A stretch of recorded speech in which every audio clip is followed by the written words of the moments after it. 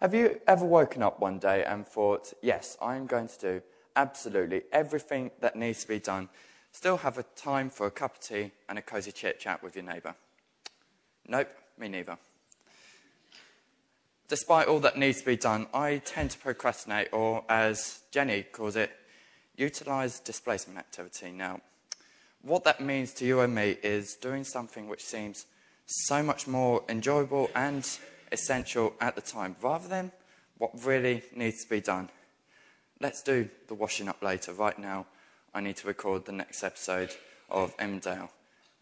Otherwise, I might forget.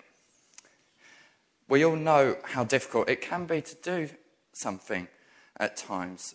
So fortunately, when God calls us to do something, we won't forget it and it won't leave us.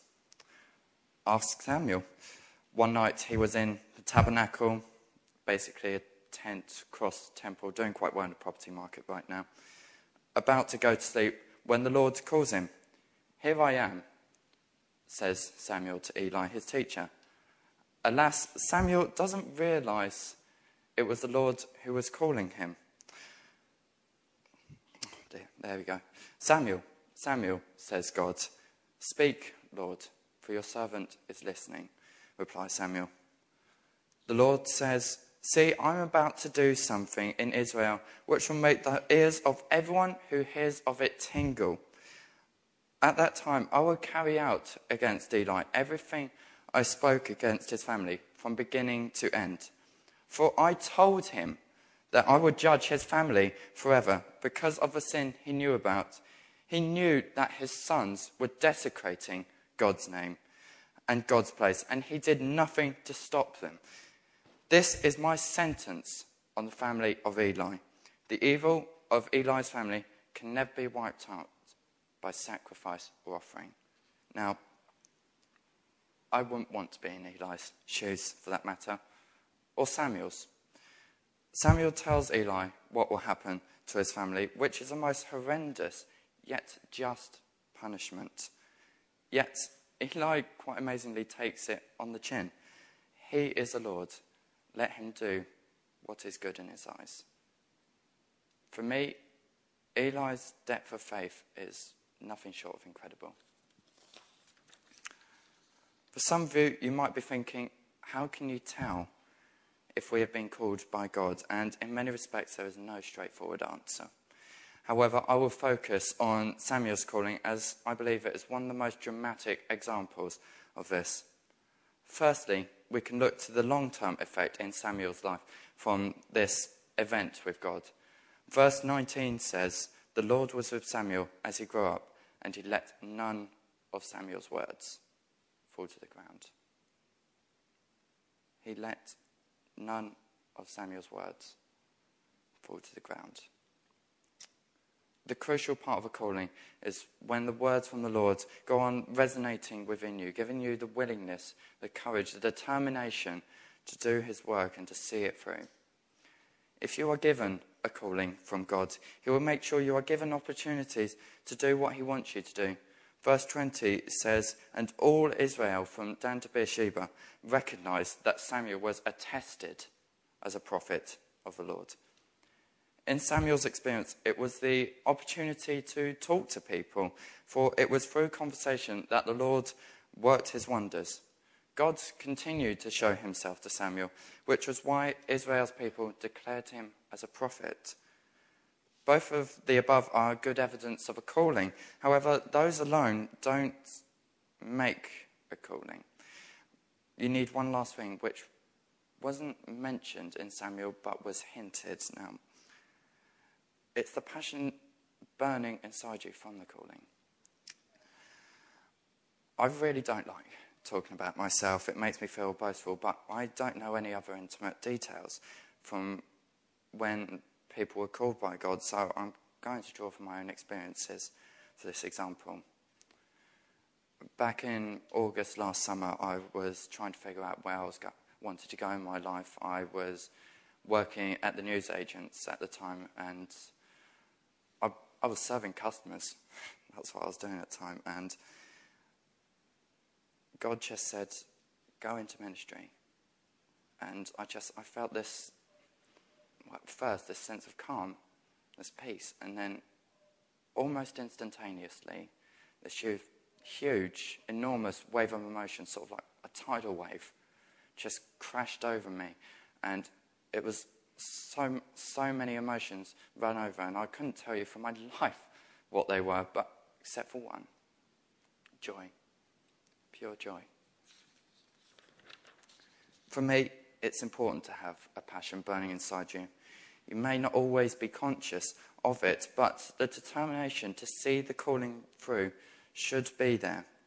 Samuel had these feelings as well. How else could he have gone up to his teacher and said Eli and his family were destined for death and destruction? God called Samuel to say to Eli what needed to be said as a test to see if Samuel would be a worthy prophet, judge, and priest. Could you do the Lord's work no matter what he called you to do? The next question we should ask is, when would we be given a calling? The reality is, anytime, anywhere. I was called when I was working. Samuel was when he was trying to go to sleep. Simple answer, but in reality, would we really be ready for a calling at any time of the day or night? Samuel certainly wasn't. He needed guidance from Eli to realise it was God calling him. Go and lie down. And if he calls you to say, speak, Lord, for your servant is listening. That's what verse 9 says. We need to be ready at all times from God to intervene in our lives, take control, and use us for his glory. It can be rather humorous when you pick up telephone calls from people who have clearly called the wrong number. He thinks you are his dentist, and he's saying how he needs to reschedule his appointment due to a business meeting. And you're trying to fit in a word just to say he's calling a private number. He just never listens, does he? Until he realises you are trying to interrupt him. Who do you think you are? He says. To which you reply, I'm Mr. So-and-so. I think you've called the wrong number. Oh, escapes the gentleman's mouth. An awkward silence, then he hangs up. They are rather amusing situations for us to be on the receiving end of such a conversation. But what does it feel like to be on the other end? How would it feel if we felt we were called to do something which we weren't truly supposed to do? Sometimes it can be genuine mistakes, such as calling the wrong number or perhaps taking the wrong message. But sometimes it can be trying to read a message which doesn't really exist. One such example happened to Joseph Smith Jr. He began the Mormon movement back in the 1820s after a vision from God. He claims to have seen a great pillar of light and angels descend upon him, who told him not to join churches as they were all corrupt. He was told to wait until the fullness of the gospel would be revealed to him. Now, I'm not here to pick holes in Mormonism. I've no right to cast the first stone. However, I can tell you their faith is false. I simply need to point to Galatians 1:8, which says, but even if we or an angel from heaven should preach a gospel other than the one that was preached to you, let them be under God's curse. Strong words, but they are from the Bible, so it's not going to be said lightheartedly. This leads on rather perfectly to my last point. Hooray. Which is, what should we do if we think we've been called? The first one is read the scriptures. God may have further instructions for you or to warn you of potential minefields, as he did for Samuel. That's exactly the same in prayer. Take time to seek God's will. He may want to talk to you further. You should also seek to mull over the words whilst resting, as Samuel did. After that calling from God, he rested until morning. I find taking time to think over what God has told you to do is good. A silent time of meditation really does reap benefits. Speak, Lord, for your servant is listening. In the morning, Samuel spoke to Eli about his vision, so we should do the same. talk to a minister or a Christian friend or family. They will understand and may have further instructions for you or guidance. The last and most important point is to take advantage of the opportunities which you are given. If it is God's will, he will open doors for you to take advantage of. What God wants at the end of the day is the best for you. He won't put you in situations you can't handle or not offer help. John 16:33 says, I have told you these things so that in me you may have peace. In this world you will have trouble, but take heart, I have overcome the world. I believe if God has called you to something, this passage from John is perfect for you. Yes, there may be trouble ahead. Yes, Satan will do all he can to put you down. Yes, it will feel as if we can't do it, but don't give up. I find this morning tremendously exciting. Exciting because we're together. Exciting because it's the Lord's Day. Exciting because we know that God keeps his promises. But exciting perhaps most of all because of Alex's passion. It's wonderful, isn't it, to listen to a young person with passion for the gospel. We used to sing a hymn years and years ago, the good old days of congregational praise. Just as I am, young, strong and free, to be the best that I can be. For truth and righteousness and thee, Lord of my life, I come. Just as I am. Just as I am. It's a wonderful, wonderful thing to be able to give yourself in that glorious way. Just as I am, young, strong and free, to be the best that I can be. My life to give, my vows to pay, with no reserve and no delay. Lord of my life, I come. Well, that's okay for the young people. What about for the older ones amongst us? Alex is just starting out, and I'm coming to the end of the road. Well, I'm not actually, but it feels like that sometimes. And supposing you were called years and years ago and you feel you've let God down. Supposing you start so well and then something happens and you get tripped up and you crash and burn. How do you cope with that experience? Well, we're still in the period of Easter, in the season of Easter officially. So let me take you to John 21. Don't worry about turning up the passage. I've got my thumb in it, and I will turn to it as and when we need to refer to it. Peter, he was called, we've just heard Brenda tell us the story, read the story of how Peter was called. He was just an ordinary fisherman mending the nets, and Jesus came up to him, and Simon, son of John, follow me. And Peter immediately left his work and followed Jesus. And the next 3 years were the most fantastic years of Peter's life. They encouraged him to recognize in this Galilean carpenter the Christ, the Son of the living God, someone for whom he was prepared to give his life. And you know the story. On that very night, when he said to Jesus, even though they all run away, I won't run away, I won't desert you, I shall be here, come hell or high water, to prison or to death, I'm there for you. And a few hours later, what happened? I don't know who he is. I've never seen him before. What are you asking me for? I've never set eyes on him. And the cock crew. And the Lord turned and looked upon Peter. And Peter remembered. And he went out and wept bitterly. Now, how do you cope with that kind of failure? It's all very well when you're starting out and you've got that wonderful passion. And we've heard that this morning, and we praise God for that this morning. But what about when things get tough and really difficult? What happens then? Well, you remember, don't you, from the gospel story, how Peter said to the others, this was after the resurrection, he knew that Jesus had risen from the dead. He'd actually talked to Jesus. And he said to his friends, he said, I'm going fishing. And they said, all right, we'll come with you. And off they went.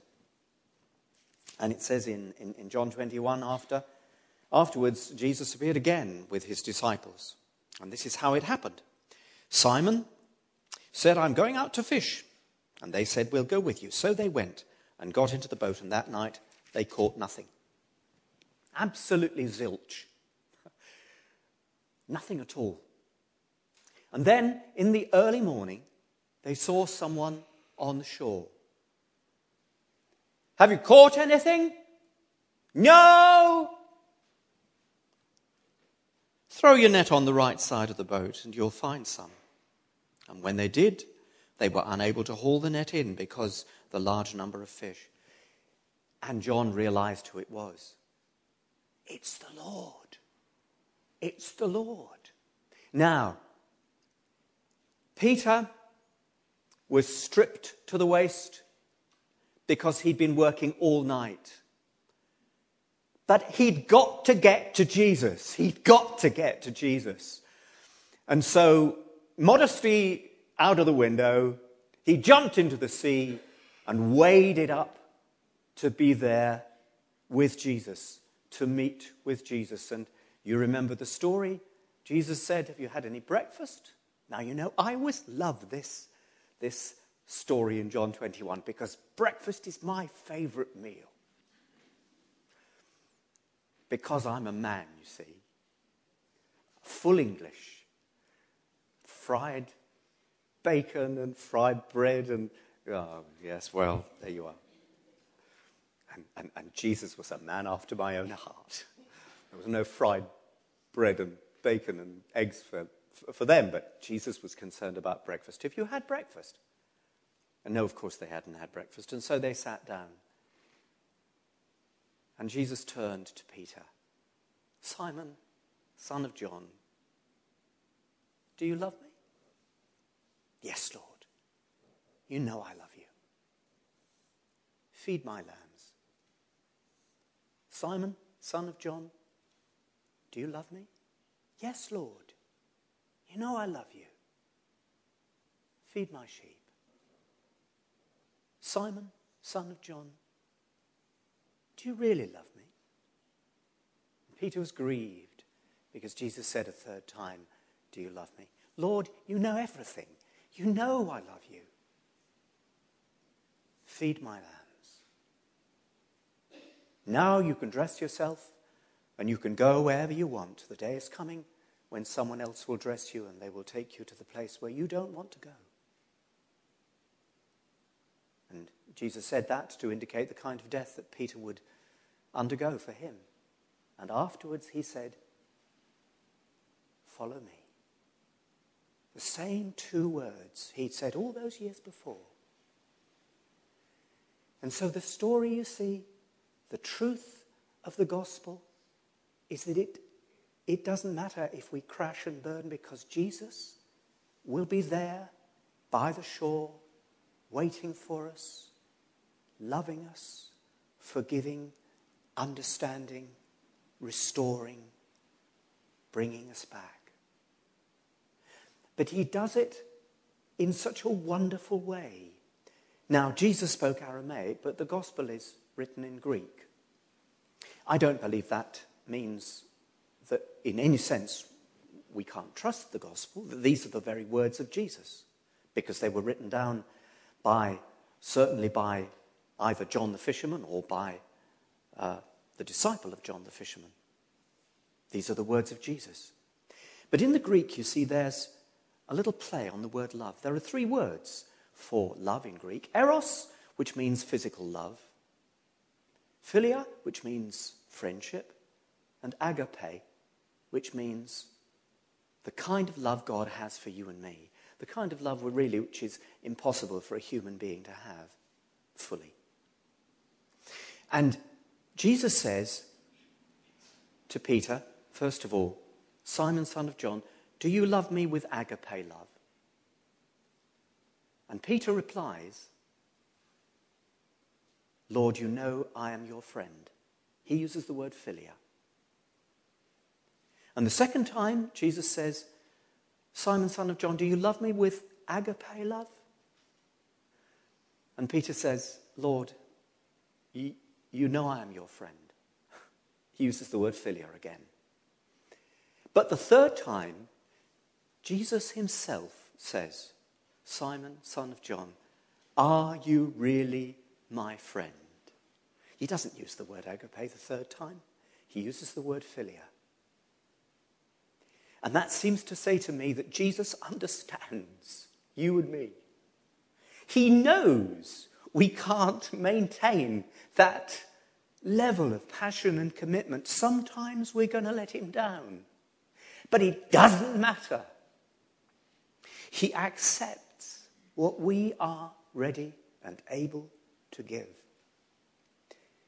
So if this morning has spoken to you at all, if you think to yourself, is God calling me to do something special? And please, please, please remember, you don't have to be a minister or a missionary to accept the call of God, to respond to the call of God. You can be a school teacher, you can be a fireman, you can be an accountant, you can be a salesman, you can be anything you like. You can be retired, well, anything God likes, actually, not you like, anything God likes. You can be an oil magnate, you can be whatever. No one is excluded. No one. Everyone is called. But they're called to follow. And sometimes when you follow, you stumble. Don't worry. He understands. He accepts what you give him. That's the kind of Saviour he is.